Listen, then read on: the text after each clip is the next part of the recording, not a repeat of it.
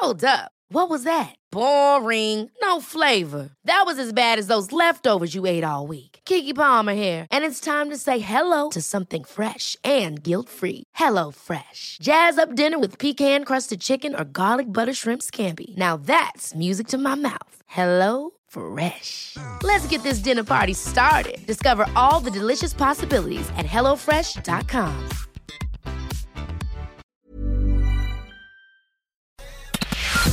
Eleven to 1 Monday Motivation. On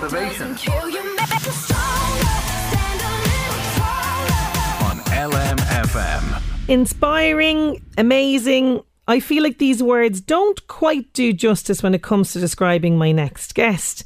She's been through a huge amount of suffering, enough for several lifetimes, from experiencing multiple miscarriage over a 6-year period, being diagnosed with a rare blood disorder, living with Crohn's disease, which then eventually deteriorated, leading to major spinal surgery, which resulted in her learning to have to walk again.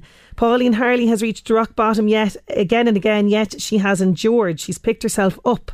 In 2014, after hitting a low point, she vowed this would never happen again and began to implement real changes, which has led her into a career as a career coach, an award-nominated career coach who's been working with individuals at all stages of their careers and at all levels. So from graduates all the way up to VPs and CEOs. I'm delighted to have Pauline Harley on the line for Monday Motivation. How are you doing, Pauline? I'm good. Thanks for the introduction, Sinead. Well, listen, thrilled to be here. Delighted to have you, because when I was reading up on different aspects of your life, from having a baby at a young age, then multiple miscarriage, various health complications, the spinal surgery, learning to walk again, then becoming an incredible bodybuilder, then being made redundant, then setting up your own business. I mean, it's like the lives of 10 people, not just one, Pauline. You are a warrior, you're not just an inspiration, you're a warrior. There's so many layers to us all, isn't there? Really, it's just kind of peeling them back, and as I said, adding more colour to your life once you can figure out what brings you to life. Honouring that whole creative self that we all are. Curiosity, that's the key to it, I think. Yeah. Staying curious. Well, I'm definitely curious about your life, but let's go back and unpack all of this, right? Because myself and yourself have things in common, Pauline. We both met the love of our lives when we were teenagers. You were 16, I was 17. Both of us had our first child in our early 20s as well. What was your experience like being a young mum? Because we're going back to mid-90s for you, yes? 96, Sinead, my son Ian was born. And I think, to be honest with you, part of me is like glad maybe there weren't things like mummy influencers on the internet, because I just had to get on with it. Obviously, being a young mum, I just think I connected with it naturally, as we all do. It's just in most of us women, isn't it? You know, and I think my son has just been like such an inspiration to me, because he is such a blessing in our circumstances. He just brings such light and life into me, breathes a bit of youth and perspective into me as well. Now he's 24 now. Well, he'll be 25 this month in a few weeks. And just, I was very lucky. My mum and dad were a huge part of my life when my son was young. So we lived there with them till he was 4. And, my mum, again, huge part of my life. So, and Ian's life, and as I said, she unfortunately passed away suddenly at 66. But, as I said, I guess I was kind of lucky because we had such we had very supportive family members on both sides. And, it makes such a difference. It really does. It makes a huge difference. As shock as it was at the time, I wouldn't change a thing. As I said, I'm 45 now. I have this beautiful 25-year-old nearly now in a few weeks who just brings such joy to every day of my life, and I'm very grateful to have him in light of the circumstances with the miscarriages, Yeah, because let's go into that, because after you got married and settled and everything else, you decided to have another child. But unlike with Ian, your first son, things were not easy, to say the least. When did you realise that the next pregnancy wasn't going to be the same as your first? When did you notice kind of complications? Well, I it was 10 years later. It would have been 10 actually when the second pregnancy, which again actually wasn't planned, but did come as a joy in its own right. And I suppose I got to about the 7 weeks mark, and I just knew that things weren't right. Attended my GP, had to get appointments for the early pregnancy unit in the Rotunda, but we were going away that weekend. We were going away actually to the famous Kilkenny Cats Laughs Comedy Festival in Kilkenny, June Bank Holiday. And I remember just thinking, I'll go, I'll try and go and maybe distract myself from this and wait, because I couldn't get the appointment obviously in the hospital until obviously after the bank holiday. And I just remember driving down in the car, and I put my 2 feet against the passenger side, obviously against the car. The glove compartment. The glove compartment. Yeah, that's the word I'm looking for. And I just thought, this is it. This isn't going to remain with me. I just knew. And the next day, I miscarried in Kilkenny, in the hotel. And I just, I remember that, there was just this sense of, okay, that's it now. It's done. I went out and drank myself stupid, might I add, the next day. And I always remember my husband was kind of like, drinking cigarettes would have been one of my crutches. Yeah. And I remember him taking, if I recall, a pint of Bummers out of my hand the next day, and a cigarette, and telling me that we didn't quite know yet whether this was over and that I should stop. And I didn't. I remember it was just that numbing kind of paralysis. I didn't want to feel, if that makes sense. Yeah. And I think that was probably a huge part of my life. For many years, I didn't want to feel, because to feel would mean I might have to do something about it. And I mean, this continued. Like, I mean, I read the piece, a really powerful piece that you wrote in the Irish Independent about your experience with miscarriage. We're talking about several babies here over 6 years. I can't even begin to wrap my head around this, along with just the pure anguish that goes with this. How do you then pick up the pieces? Is it possible to pick up the pieces? It's possible on your terms, because there's no right way or wrong way, I think, to do this. It's very individual for any woman or man who goes through this, losing children through stillbirth or miscarriage or later on. It's that's part of letting go of the shame. I think, I've been doing a lot of research on this, on shame around miscarriage recently, and I think, I don't know what it is in Ireland about shame. I think, I kind of felt it was my God-given right to be able to bear children, I suppose, in that context. And when that's taken away from you, you just feel inadequate, that there's something missing, part of you missing, and there's kind of a lot of guilt attached to that.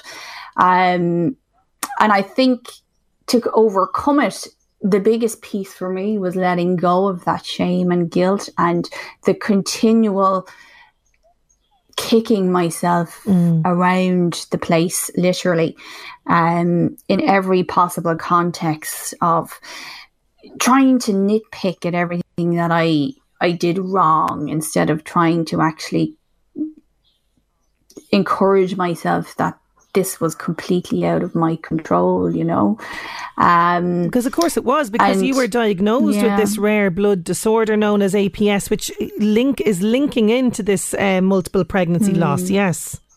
Antiphospholipid syndrome, and they don't do that testing till, as many women in Ireland who have had miscarriages now, they won't do that until after you've had 3 miscarriages. So you do go through that spell of 3 losses of not knowing, and sometimes some women never find out. Sometimes some women never get any answers, and then they could have 7 or 8 miscarriages, and they have a successful pregnancy.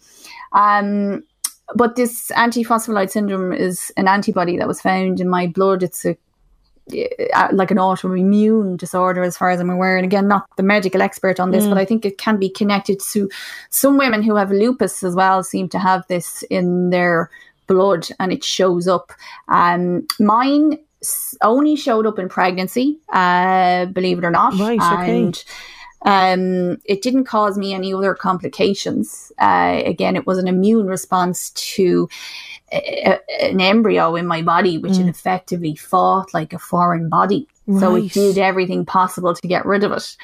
And, you know, the theme with my recurrent losses were they were all very early. They were all like before the 7-8 week mark, you know. Okay. And the antiphospholipid syndrome is it's kind of a rigorous procedure they go through testing, because they do blood tests kind of 2-3 months apart to consistently show that the antibody is in your blood.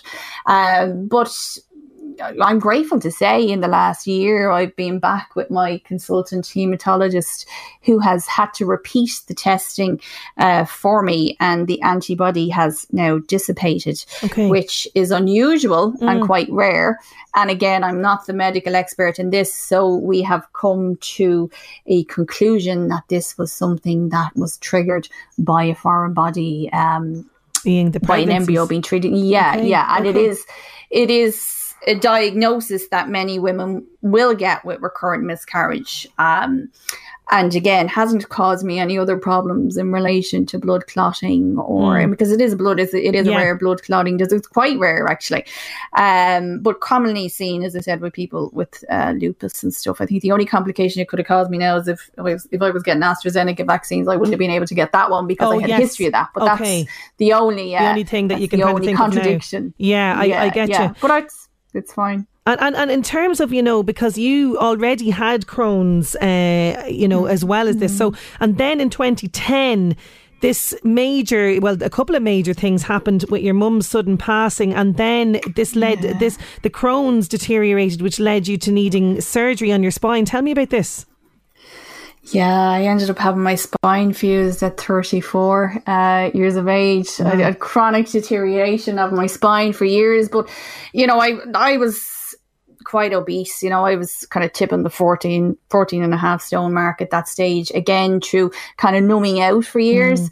Alcohol, cigarettes, emotional binge eating, not kind of sitting with the emotions around that and trying not to feel effectively. So one thing just led to the other. I remember I stood in a bank one day, cashing a check, and I was in the queue, and my two legs went from under me, and I thought, what is this now?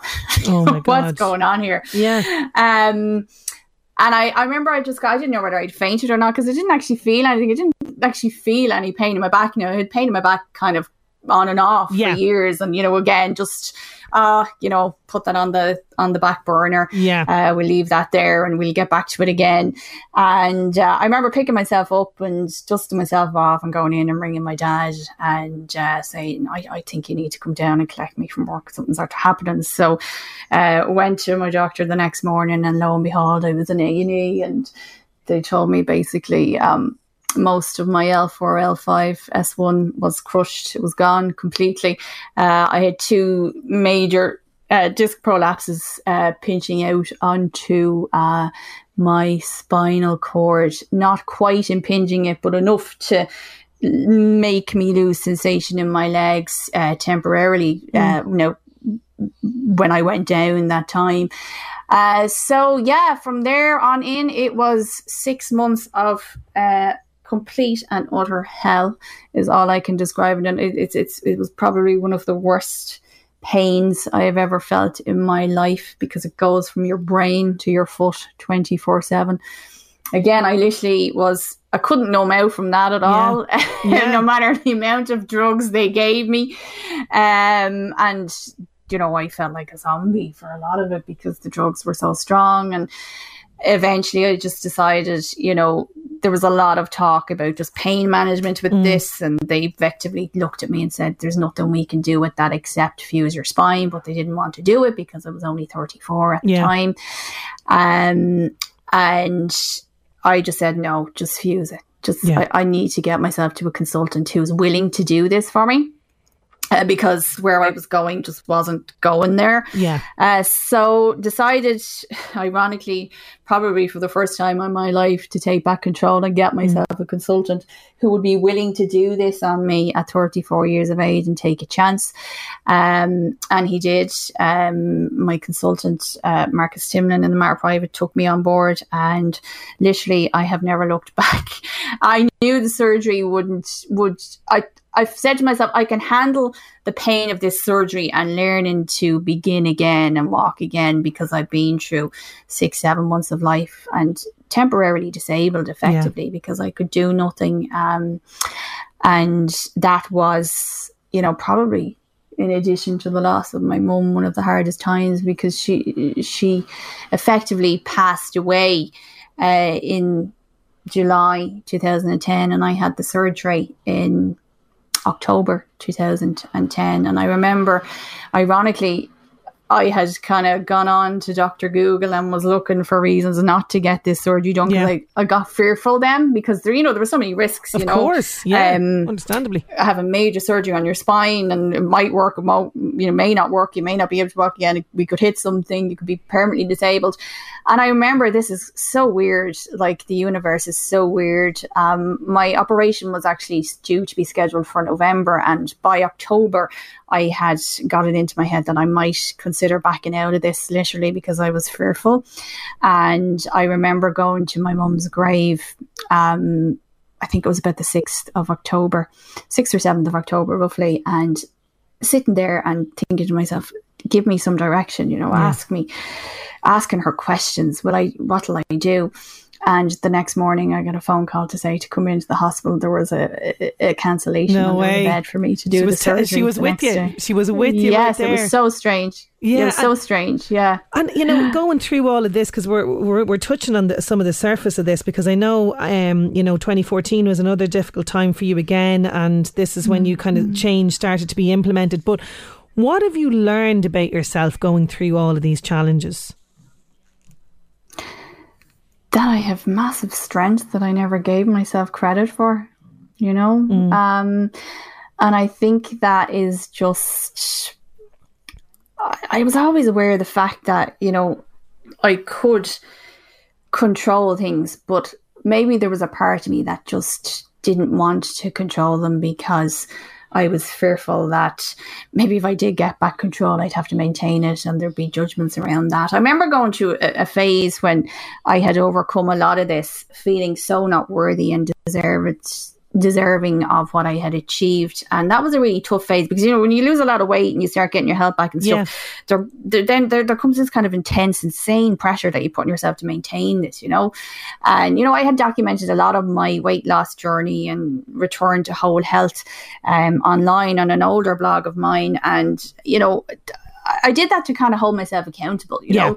But then with that came this insane sense of, I remember being at a concert in the 3 Arena with my husband, and he took this photograph of me, and I remember looking at it and thinking, that was the night, it was December probably 2015, that I thought to myself, my God, I'm going to have to maintain this, and this is going to be really, really hard. So I'm going to have to get strategies in place in my head about how I think and talk to myself.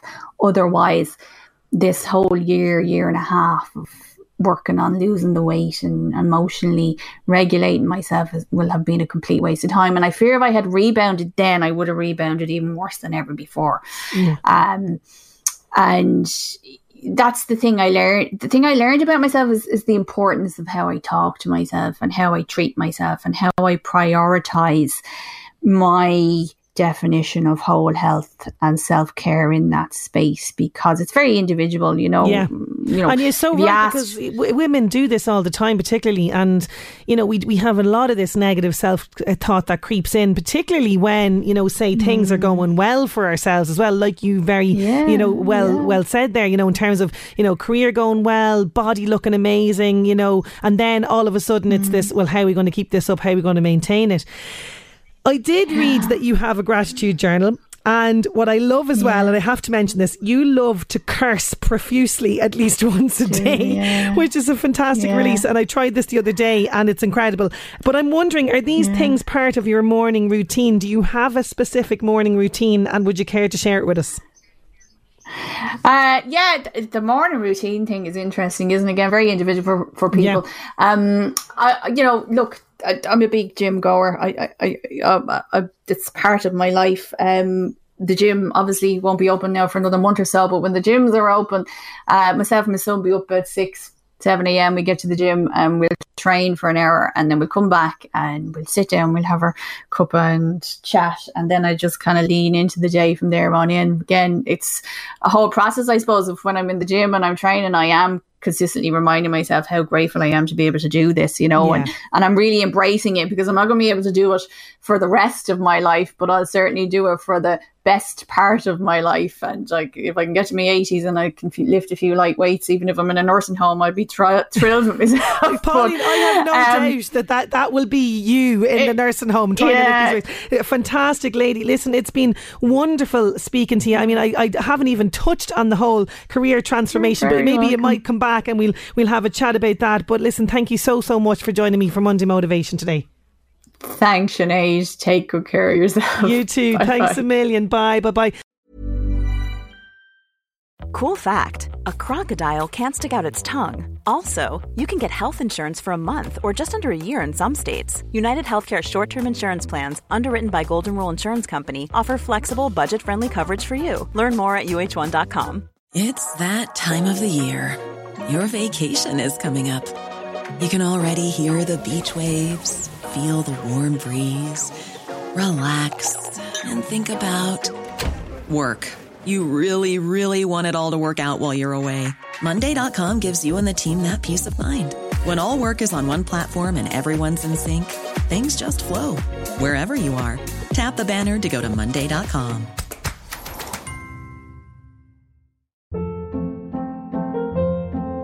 Hold up. What was that? Boring. No flavor. That was as bad as those leftovers you ate all week. Keke Palmer here, and it's time to say hello to something fresh and guilt-free. Hello Fresh. Jazz up dinner with pecan-crusted chicken or garlic butter shrimp scampi. Now that's music to my mouth. Hello Fresh. Let's get this dinner party started. Discover all the delicious possibilities at HelloFresh.com.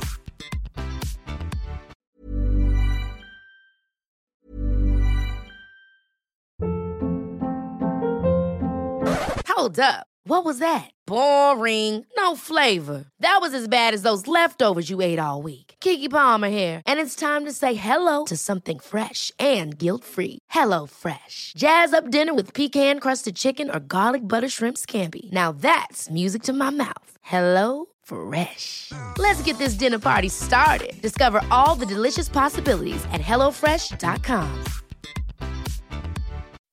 When you make decisions for your company, you look for the no-brainers. If you have a lot of mailing to do, Stamps.com is the ultimate no-brainer. Use the Stamps.com mobile app to mail everything you need to keep your business running with up to 89% off USPS and UPS. Make the same no-brainer decision as over 1 million other businesses with Stamps.com. Use code PROGRAM for a special offer. That's Stamps.com, code PROGRAM.